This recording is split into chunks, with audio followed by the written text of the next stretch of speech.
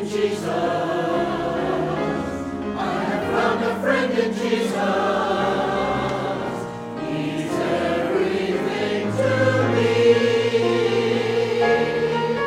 He is to me my anchor. He is to me my rock. He is to me my Savior. In my ways, my trust. He is to me my comfort. He is to me my joy. He is to me my master. He is to me my Lord. I have found a friend in Jesus. He's everything to me. He's the fairest of 10,000 to my soul.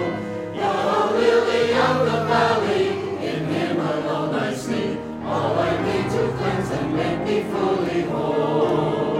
In sorrow he's my comfort. In trouble he's my stay. He tells me every care on him to go. He is to me my anchor. He is to me my rock. He is to me my Savior. In whom I place my trust. He is to me my comfort. He is to me my joy. He is to me my master. He is to me my Lord. Jesus is all the world to me.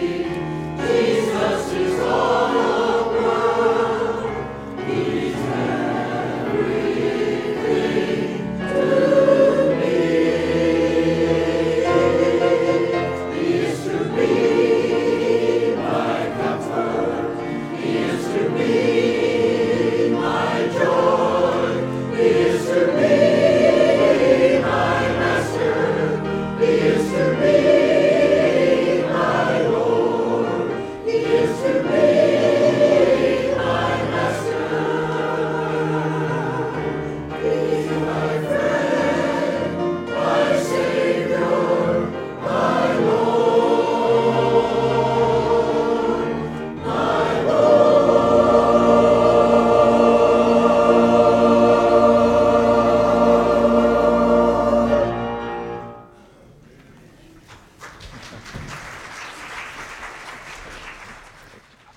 Good morning and welcome to First Baptist Church, Sun City West. What a great choir we have. Thank you all very much. Such inspiration to start our time of worship and celebration. If this is the very first time that you've ever been here, we'd love for you to take the guest card that's in the pew in front of you and fill it out in its entirety. And when you get ready to leave at the end of the service, just drop it in one of the 4 offering boxes that we have as you exit. We would certainly appreciate that so we could acknowledge your being with us. Or if you want to fill out a second one, that would be great as well. Only because we care about you.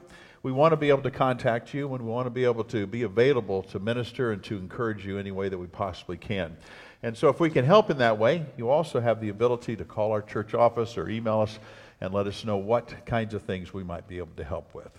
I'd like to ask you, if you would, to pay attention to the screens, watch the video, and then we're going to spend some time together in prayer.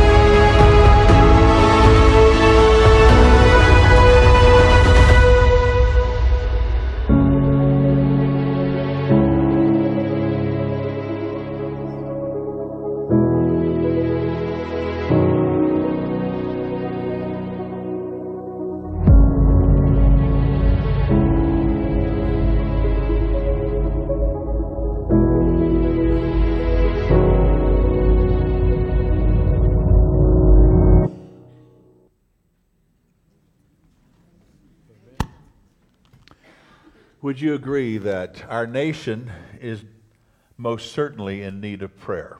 Would you agree? Would you agree that we're part of this great nation, and so that falls upon our shoulders to do all that we can to ask God to intervene?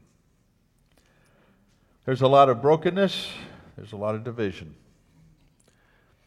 but God is the one who brings us all together. His desire should be the desire of our hearts. February 3rd, 1970, there was a normal chapel service at Asbury College. And in the midst of that normal chapel service at that Christian university, God's presence became known. And it became what has been classified as the Asbury Revival. It lasted day and night for weeks and weeks and weeks. It had an impact not only to that college, but the community and our nation in many different ways.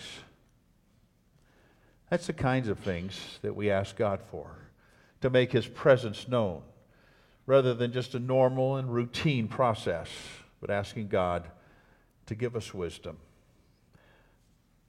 To come to a place of confession and repentance as the people of God.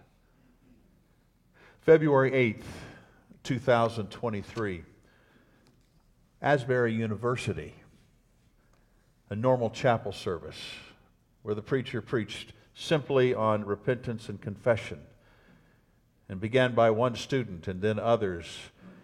And all of a sudden, 53 years later, we find from this past Wednesday to this very morning, a movement of God in that place where day and night, once again, God is moving powerfully. From several hundred students in that center to over 1,500 filled the place up in the evening times. People from the community, people driving hours to come. People that I know and respect, even flying in to try to discern, is this some kind of emotional thing or what's going on?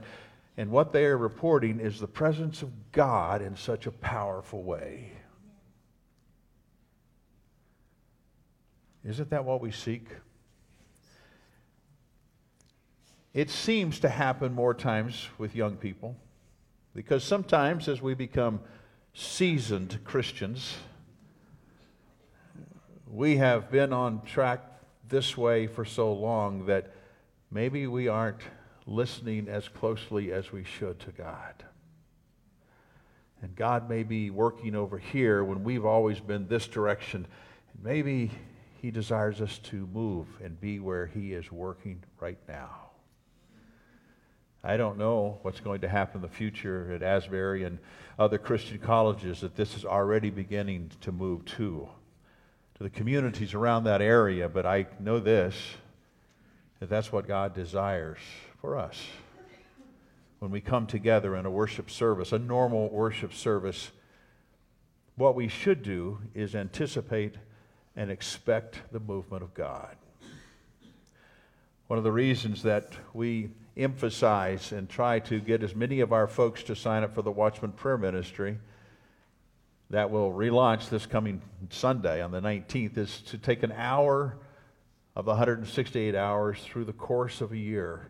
And every week you pray at that hour, praying for revival and spiritual awakening in the presence of God. We know that everybody here prays, but to take a concentrated time of asking God to move in our nation and in our lives to bring His desire and will back to the forefront. And I'm going to ask you to join me if you would. In these few moments of silent prayer throughout this worship center corporately as we pray, and I'll conclude that prayer, but I would hope that you would pray earnestly for what's going on at Asbury University right now and other universities, and that we might experience the presence of God ourselves in these days. Would you bow with me? Would you pray and cry out to God in that way?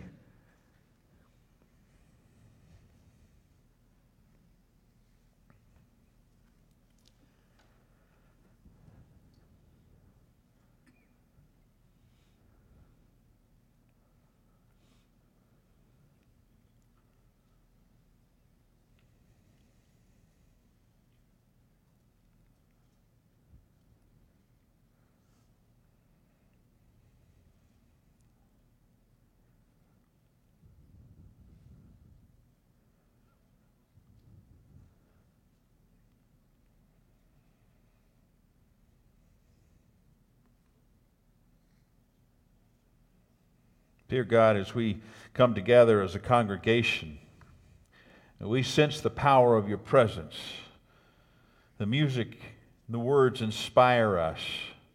It brings us to your throne of grace. Father, we know that our nation is broken right now. It's divided. A nation that welcomed people for religious freedom.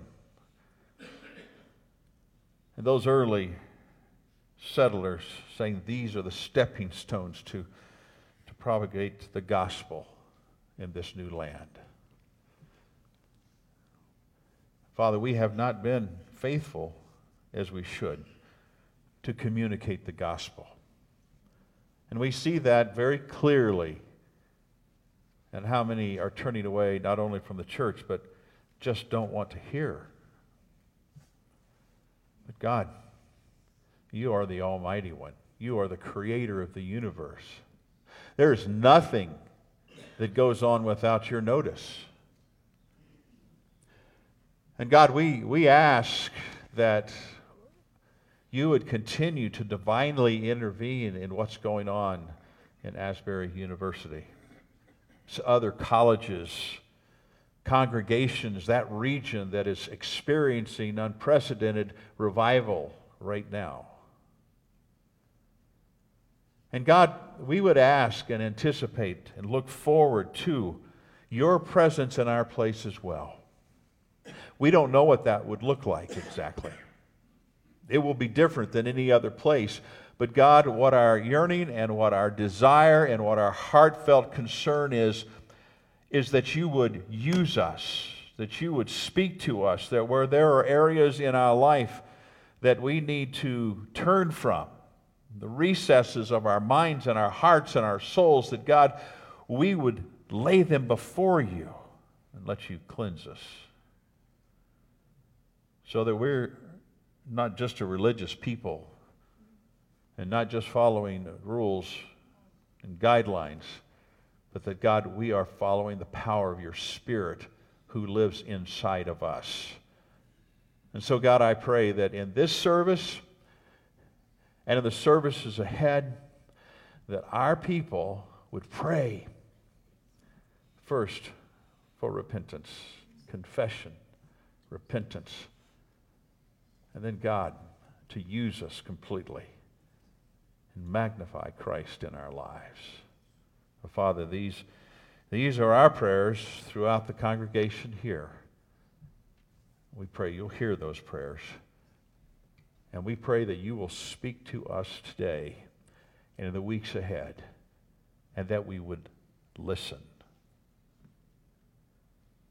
And where there are adjustments in our lives, I pray, Father, that we would move to where you're working and say, God, here am I. Use me. Or I want to see a great revival in our church, a spiritual awakening in our community and in our nation and around this world. And so we pray for the freshness of the power of your Spirit. So help us to be sensitive, God. In Jesus' name we pray. Amen.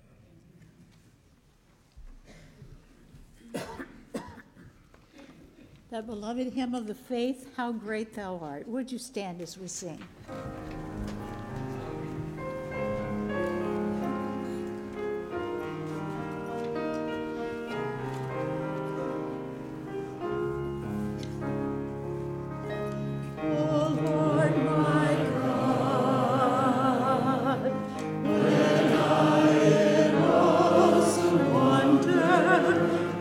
Consider all the worlds thy hands have made.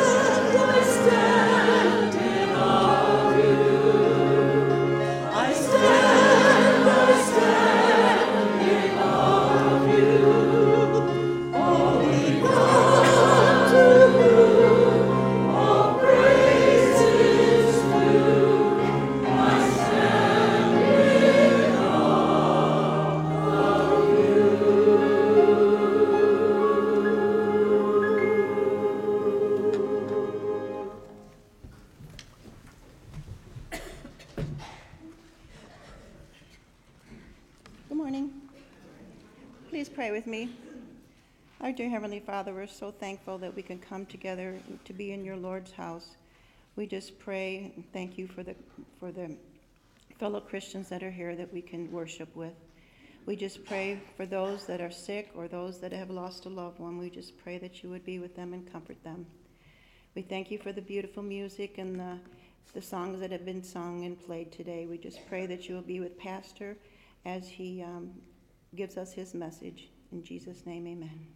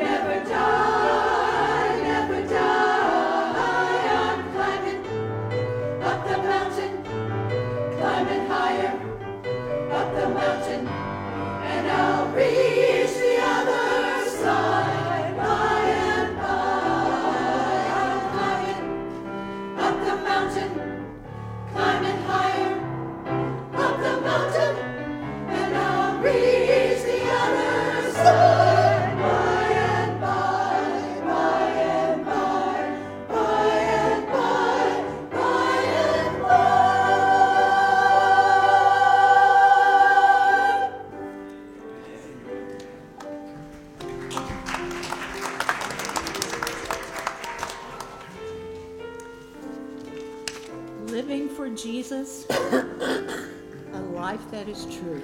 Let's sing together. Living for Jesus, a life that is true. Striving to please Him in all that I do. Giving allegiance that are dead and free. This is the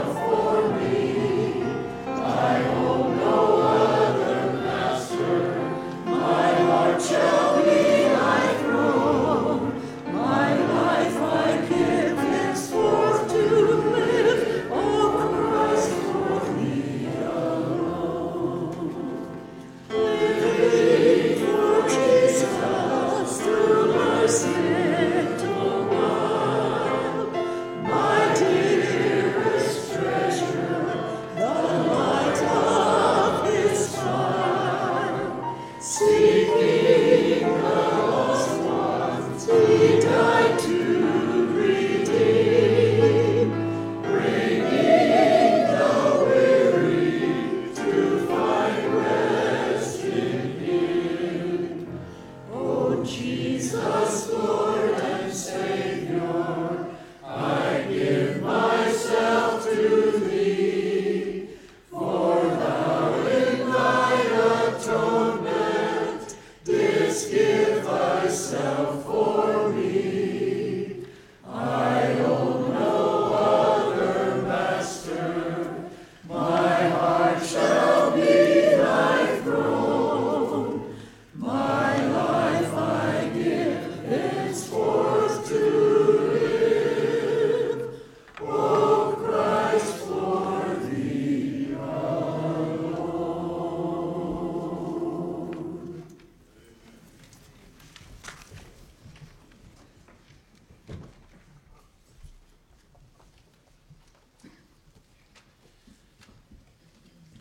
Our scripture for today is from the book of Philippians, chapter 1, verses 20 and 21. Please follow along either in your Bible or on the screen. Verse 20, I eagerly expect and hope that I will in no way be ashamed, but will have sufficient courage so that now, as always, Christ will be exalted in my body, whether by life or by death. For to me, to live is Christ, and to die is gain. May the Lord add his blessings to the reading of his word, and give us understanding hearts as we think on them, for these are the words of the Lord. Amen.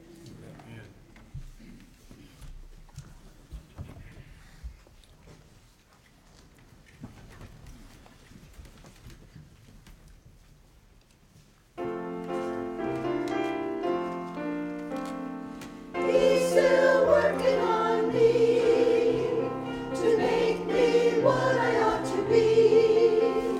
It took you just a week to make the moon and stars, the sun and the earth and Jupiter and Mars.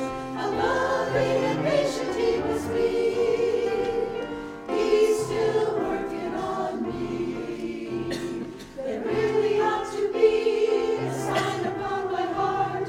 Don't judge me yet, there's an unfinished part.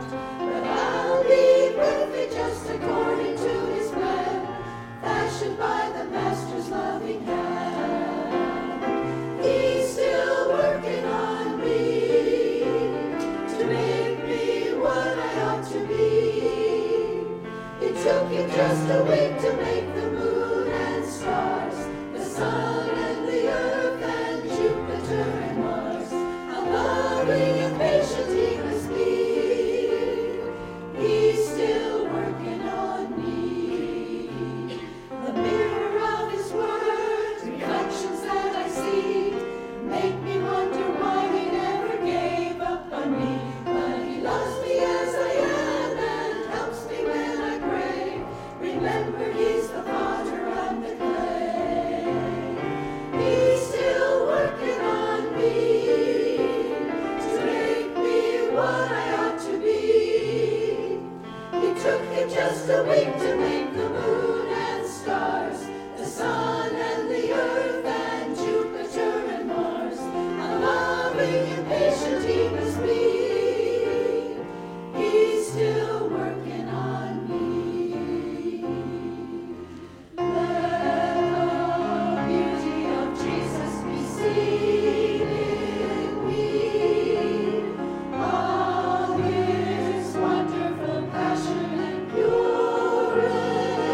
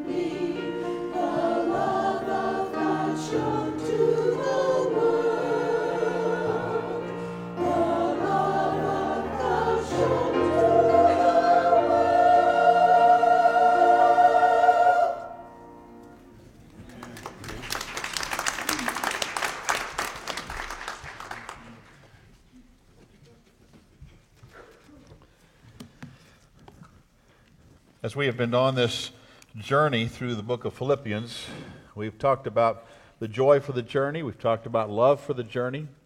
We've talked about the call for the journey. Last week we addressed fulfilling the call of the journey. This morning I want to highlight in Philippians chapter 1, verses 20 and 21, which Frank read just a few moments ago, about magnifying Christ on the journey. Paul said in Philippians chapter 1 that now, as always, Christ will be exalted in my body. King James Version says magnified in my body. Some 400 years ago, Galileo invented the telescope. And it enlarged the universe so much that you could really see that the sun was the center of our solar system. But the Roman Catholic Church said that the earth was the center. The church based its claim on a biblical statement that God made the sun to stand still during the battle under Joshua's leadership. So the church hierarchy said to Galileo, "You will recant, or we will burn you at the stake." Galileo was pragmatic and felt he had more to offer, and so he recanted, and he lived. He wrote all of his findings in a book and hid it. It was not published until after his death. The idea of being able to magnify something, it makes all the sense in the world. To magnify the universe, Galileo was able to see the truth. Today, we have the James Webb Space Telescope that magnifies so much of the universe we can see deep, deep in space. It's phenomenal. Paul understood the value of magnification, and therefore he embraced the truth that Christ should be magnified in my body. So what does that mean for us? Well, I think first we have to look at what magnify means. We've talked about it to some degree. It means to enlarge. The Greek word here, it means to exalt, to make larger, to make great, to make conspicuous, to get glory and praise. That's the very meaning of that word in the Greek New Testament. I remember when I was an older teenager, my father wanted to teach me how to shoot. And so he took me out on the foothills of Albuquerque. We set up this long range, and he put this .30-06 in my arm. And he taught me step by step how to go in and how to sight it, and how to make sure that as I looked at the scope that I could shoot safely and hit the target well. That scope enlarged the target so much that I could easily see it, and therefore I could accomplish my task. In a spiritual sense, to magnify means to make Jesus so close to people by enlarging him. In our lives, helping them to see Jesus through our lives. And that's why he left us here.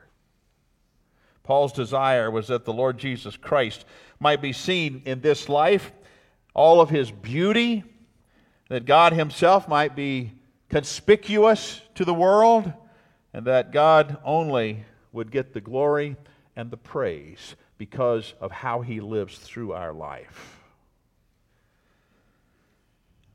Magnify also means to make the invisible visible. Before Galileo, we had vague ideas about the universe, but we couldn't see it. But through technology, many parts of the universe now that were invisible to us are visible. And they stand as an incredible a monument to some degree of God's creative power, the beauty and the majesty. I think the same is true in our lives. Take this leap with me, if you can, from The idea of enlarging to see the universe to enlarging our lives so that people see Christ in us.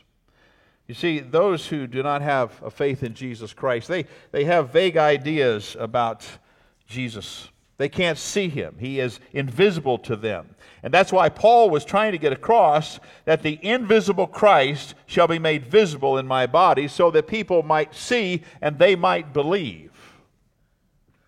You see, we're the telescopes that enlarge Jesus to the people of this world. My dad, when I was in high school, would tell me about an old deacon that he had in a church of his in Lake Arthur, New Mexico. He said that old deacon, he lived so close to Jesus that he always had the feeling that when he saw that man, he was seeing Jesus. That's how he lived his life. And I thought about that. It stuck with me, obviously, but now as I reflect back over all of these years in ministry, I find that I have found some people like that. That Jesus shined through so that they encouraged me, that when I was around them, whether it be in meetings or visitation or just our conversation or how they dealt with other people, it was like Jesus was working through them. The first one was Frank Hudgens in Los Lunas, New Mexico. The second was Jay Dotson in Roswell, New Mexico. The third was John Eckel in Seattle. Those men were so humble, so focused on serving Jesus that when you were around them, you sensed that compassion and that love and that care. You see, they magnified Jesus to where it impressed, encouraged, and inspired me. That's what he wants us to do. He wants us to make sure that we magnify Christ in our lives so that the people around us, when they see us, they see Jesus. So why should I magnify Jesus on this journey through life? Well, I think it is important to me and it's important to you. We live too much within ourselves normally. Persons who focus only on themselves are really never completely happy or satisfied because that's not what we were made for. We were designed for fellowship. We were designed to be together with other people. We were designed to make sure and engage with people no matter how introverted we are. That was our design. And when Jesus shines through us, we become like a blossom in the desert after a rain. Fresh, bright, beautiful. That's what Jesus wants to be in our lives. When we become our true selves, it's when Jesus is seen and magnified in our lives. And the people around us can say, there's something different about that person. You see, the poet was right when he said, I was made for thee, and without thee, I am nothing. We are made for fellowship with God. It's important to me. It's important to me that I magnify Christ for others, but also for myself. Secondly, it's important for other people. It's definitely important to those who don't have a faith in Jesus Christ, those who are spiritually lost. You know, the cry of the world is, what is the meaning of life? Why am I here? Why am I in existence? If I'm just going to go through this life, make money, have a family, and die. They know about God, but that's not enough. They must have fellowship with God, and that starts with Jesus Christ, asking Christ to come into their lives. We must magnify Jesus to the lost. If you remember in Acts chapter 9, Philip came alongside the Ethiopian's caravan in the desert. And he heard him reading the book of Isaiah. And Philip said, do you understand what you're reading? And the Ethiopian, who had traveled 1,000 miles to Jerusalem to try to find the answer, was on his way back without the answer. And in this lonely, desolate, desert place, here is this man that says, do you understand what you're reading? And he said, how can I unless someone explain it to me? The world needs us to explain Christ, to live out Christ. The world is needing, hearing, desiring what we have. It's also important to undeveloped believers, those that are new believers in Christ, or believers who may have been believers for a while, but they're not that mature. Paul said in 1 Corinthians chapter 3, verses 1 through 3, he said, I could not address you as spiritual, but as worldly, mere infants in Christ. I gave you milk, not solid food, for you were not ready for it. Indeed, you are still not ready. You're still worldly. For since there is jealousy and quarreling among you, are you not worldly? Are you not acting like mere men? These believers at Corinth, they had not matured the way that Paul wanted them to mature. They had not matured to the place where Christ desired them to be. They had given their lives to Christ. They were part of the body of Christ, but they really were focused on the world, what was going on in the daily lives of the world,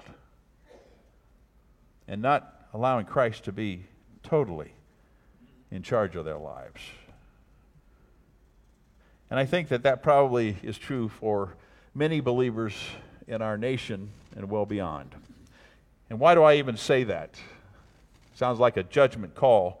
And in reality, I guess it is to some degree. And the reason I can say that is because we're not making a difference in this world.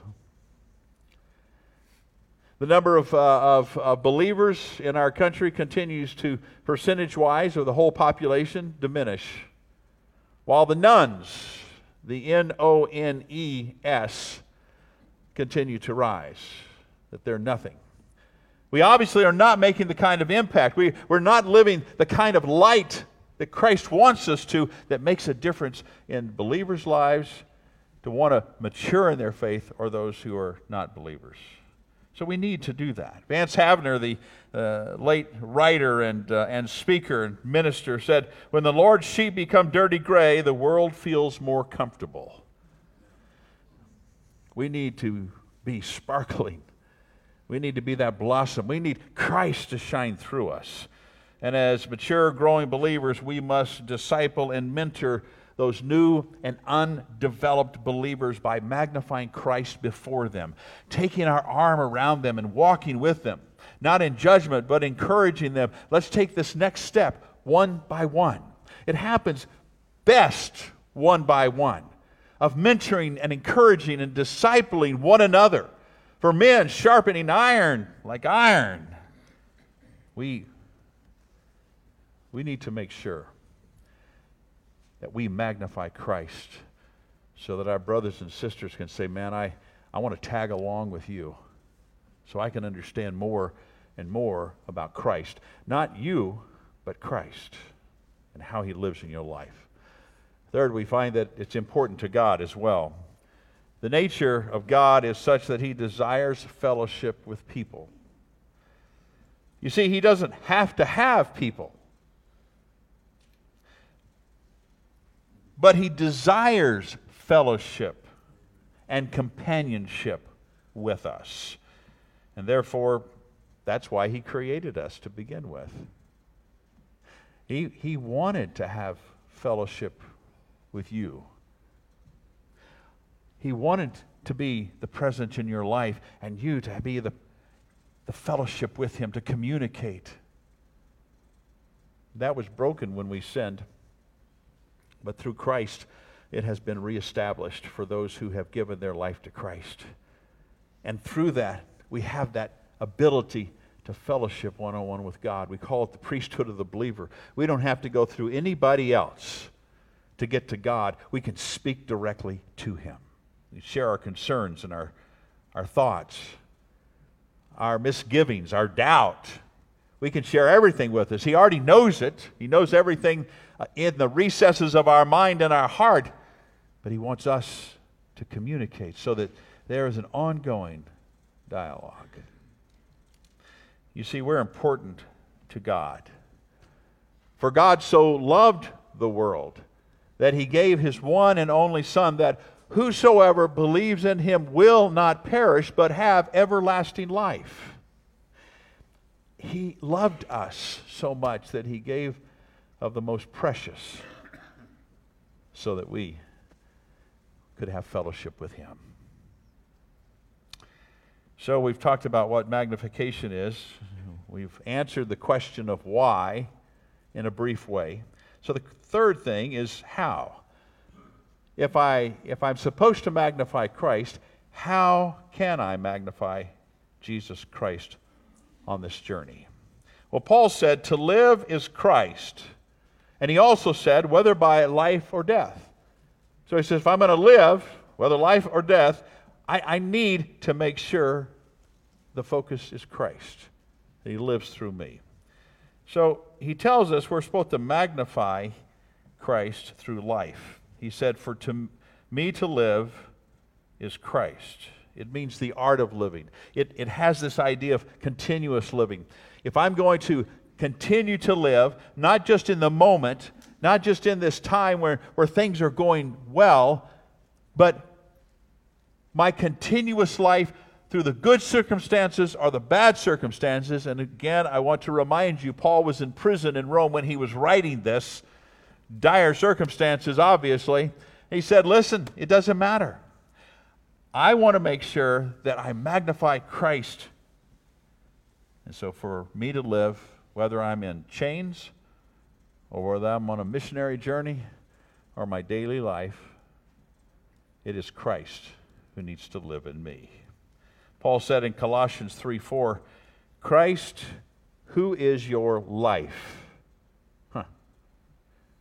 For that to happen, I've got to die to myself. If Christ is going to be my life, then I need to move my life out of the way and say, Christ, you need to be magnified. I want you to live through me. He needs to be the one to pilot us, to direct our lives. And so the things that we think are most important, we need to put to the side and let Him guide us step by step.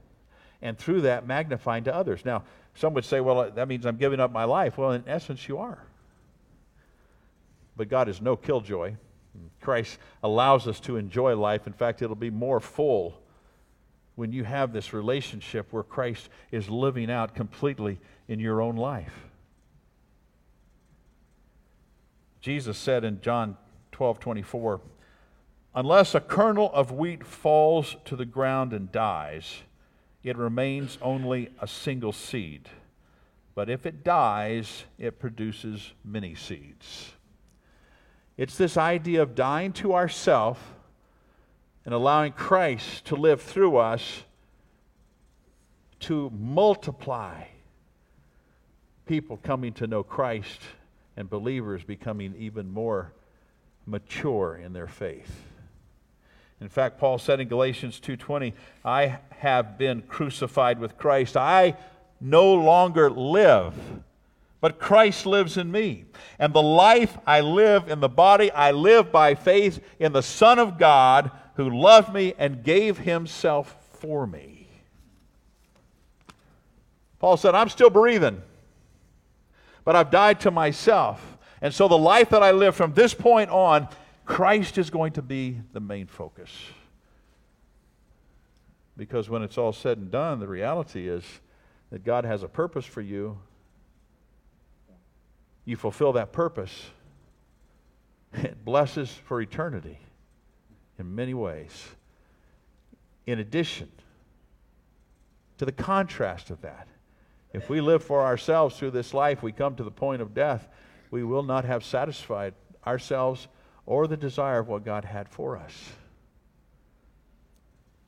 Living the way Christ desires us to live, being all that He wants us to be, letting Him live through us, no matter how difficult or how many disappointments or hurts we've had, it will change everything. The focus of the Christian faith is not in dying, but it's in living. Paul indicated in Romans 6:5 that we've been crucified with Christ and we've been raised with Him. We have life everlasting. And therefore that life everlasting does not start at the moment that we take our last breath. It starts at the moment that we give our life to Jesus Christ and His Spirit comes to live inside of us. That's when our eternal life starts. That's when our name is written down in the book of life.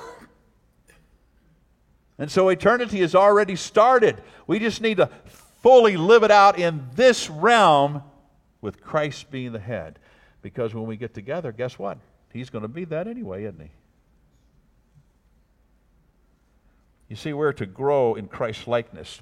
In our daily life, we have Christ's resurrection power as we continue to fight sin in our life and continue to strive to do the work He wants. Understand that.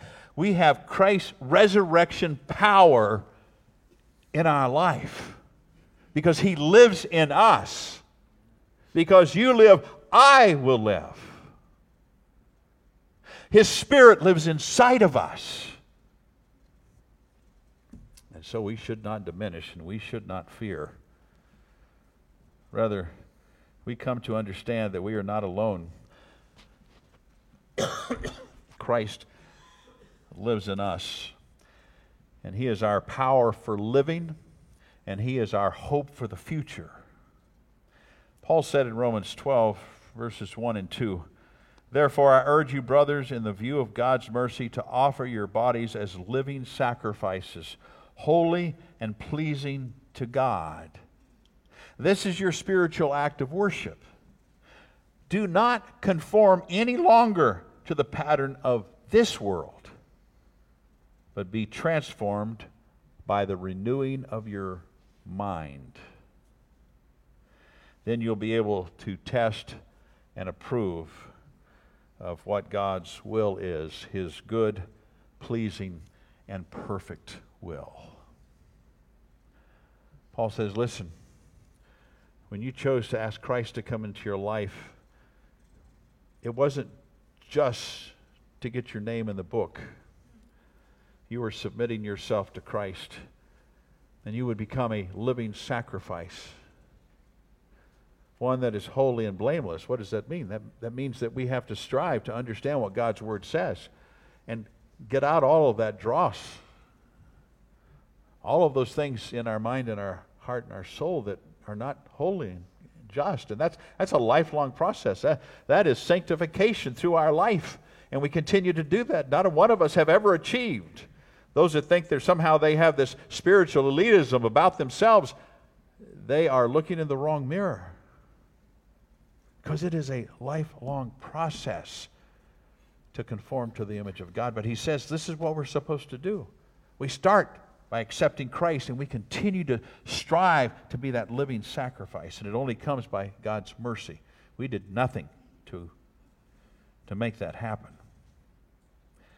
If you want to have a spiritual act of worship, He says, be a living sacrifice. Worship does not just take place here when we sing songs, when we read the Scriptures and we study the Scriptures.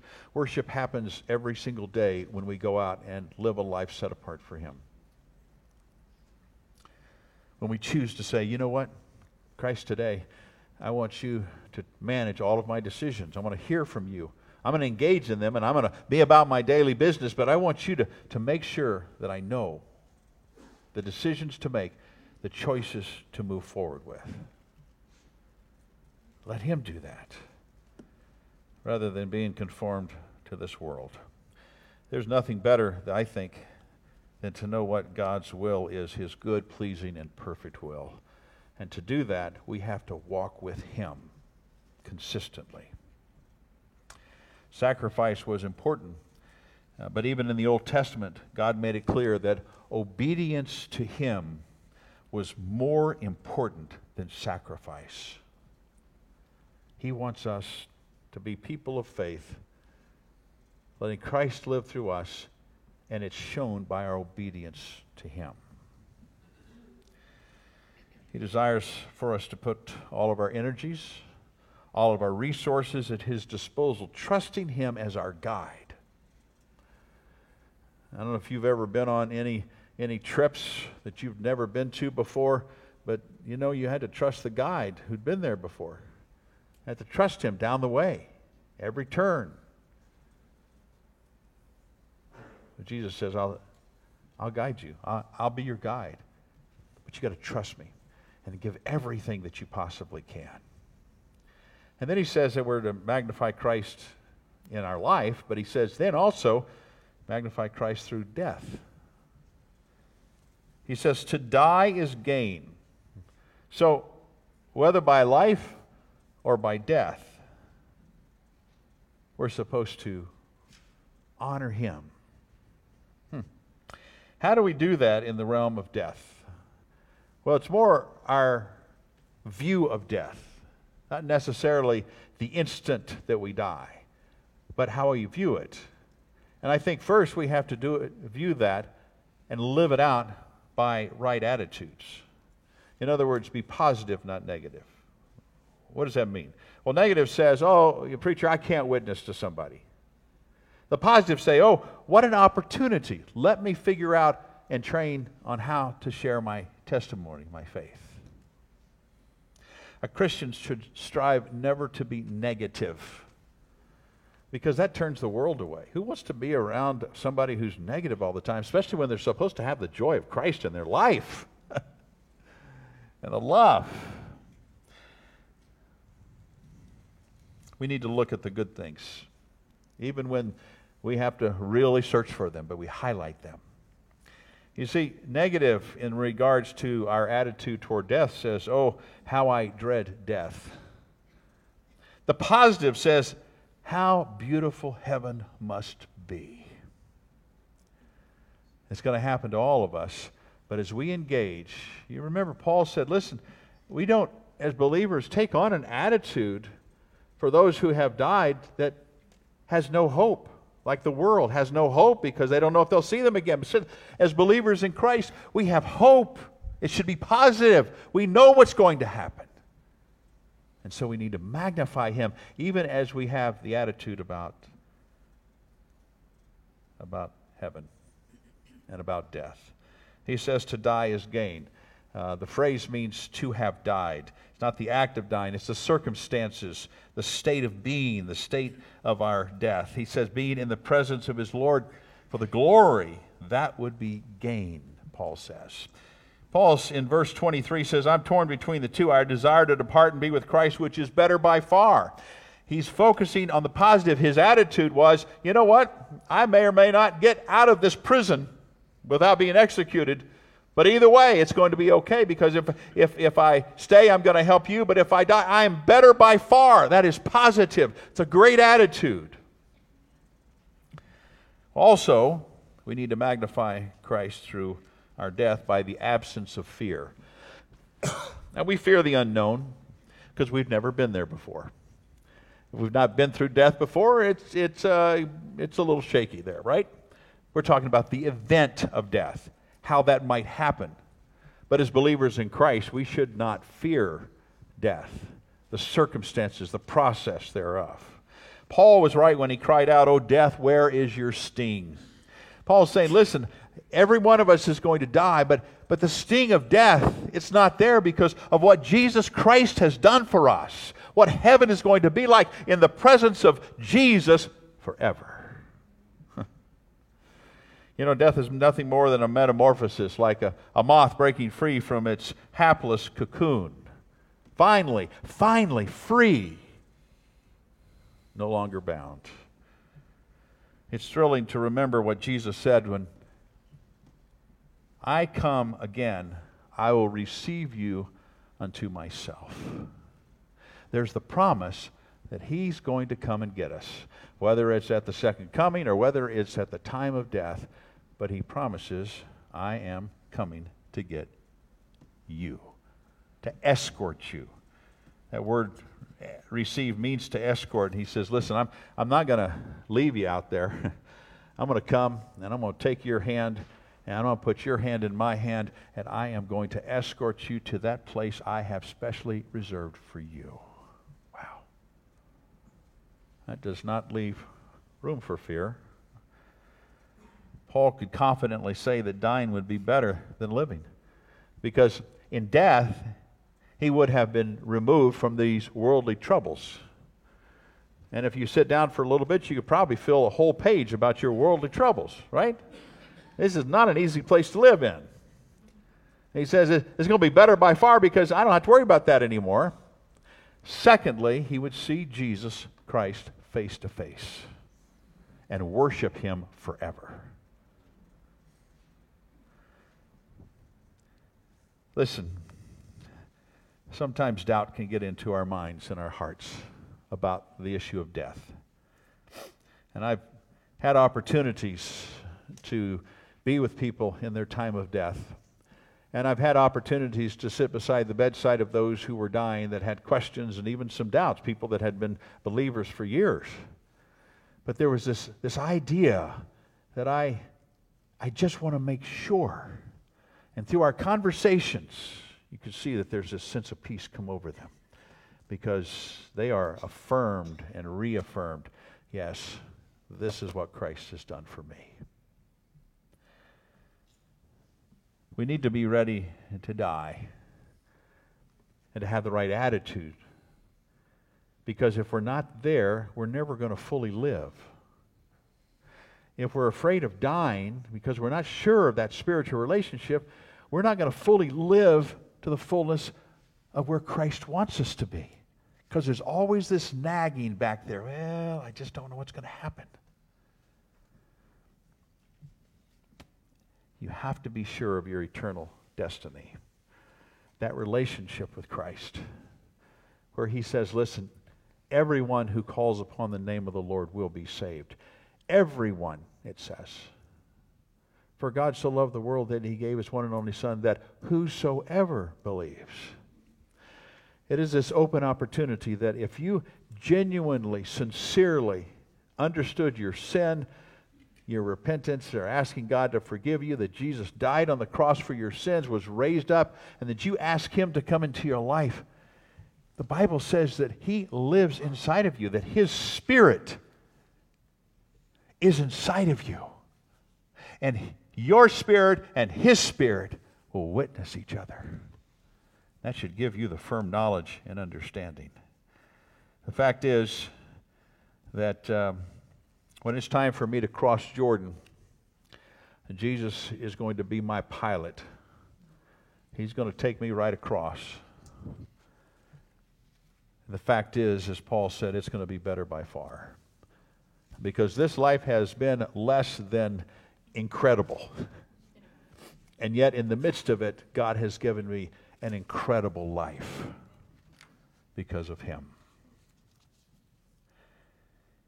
Paul says, I eagerly expect and hope that I will in no way be ashamed, but will have sufficient courage so that now, as always, Christ will be exalted, magnified in my body, whether by life or by death. For me to live is Christ, and to die is gain. And I would hope and pray that you could say the same thing. That you've lived your life in such a way in your relationship with Christ that no matter when your time of death comes, and some deaths are unexpected, but when that happens, that we will not be ashamed as we stand before God Almighty. That we can hold our head straight up and our shoulders back with a smile on our face and say, listen, I did nothing to deserve to be in your presence. It was all Jesus. And I lived my life striving to let him live through me. I will not be ashamed.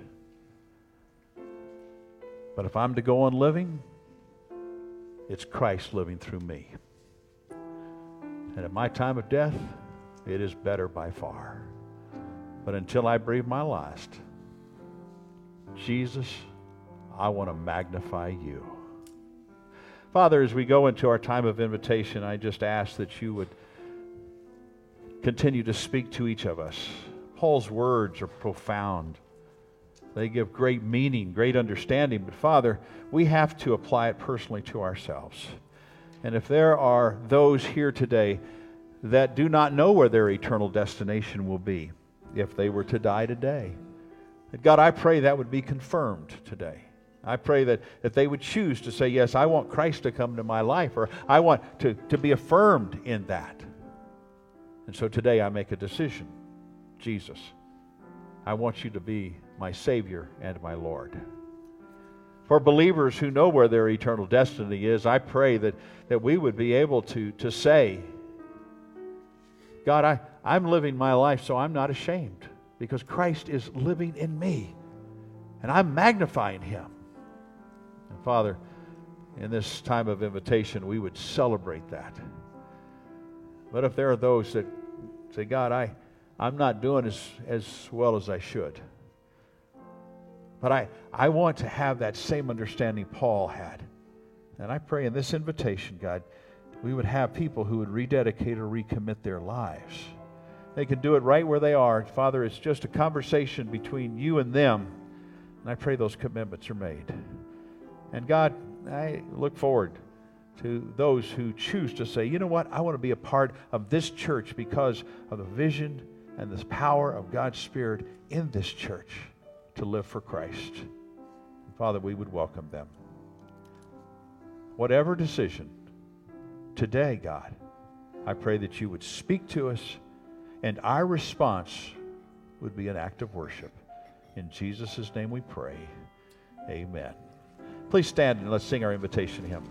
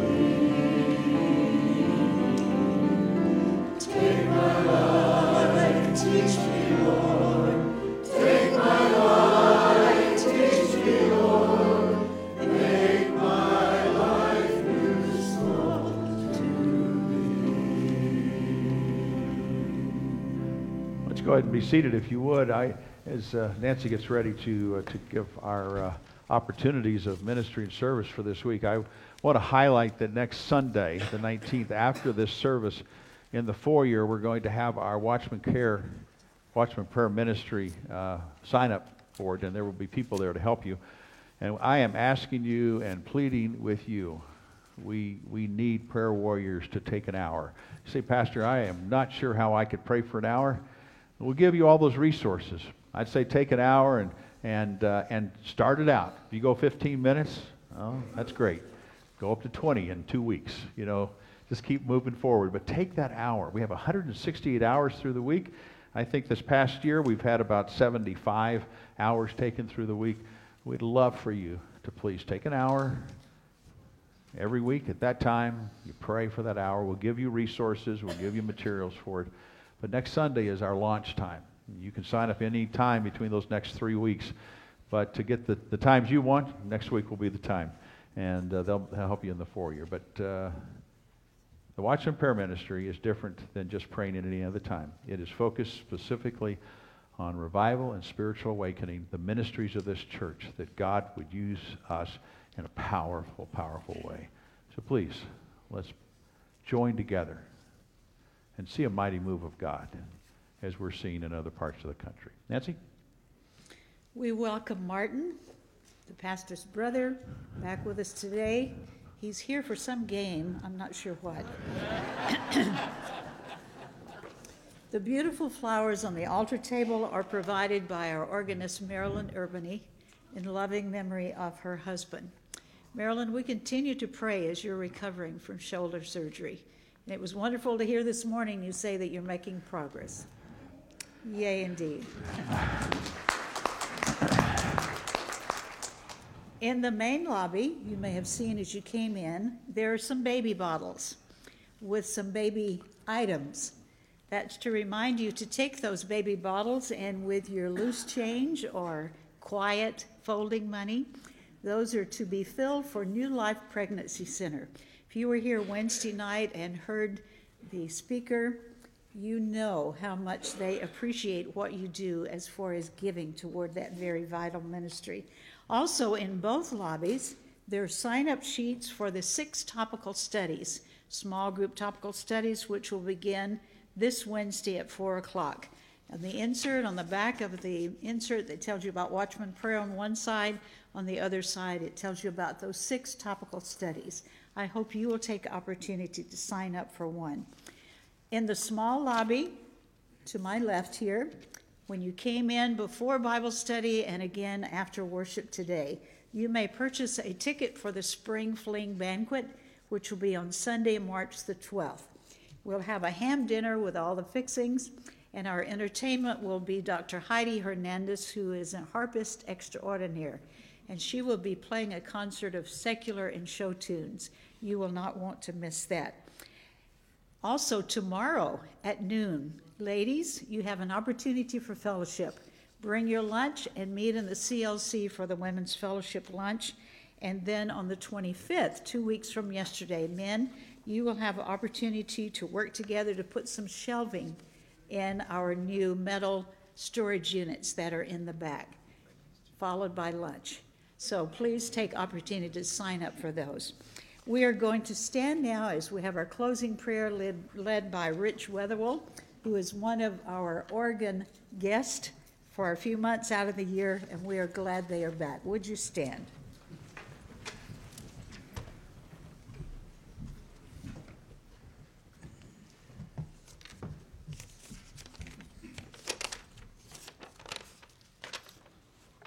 A prayer of thanksgiving and blessing.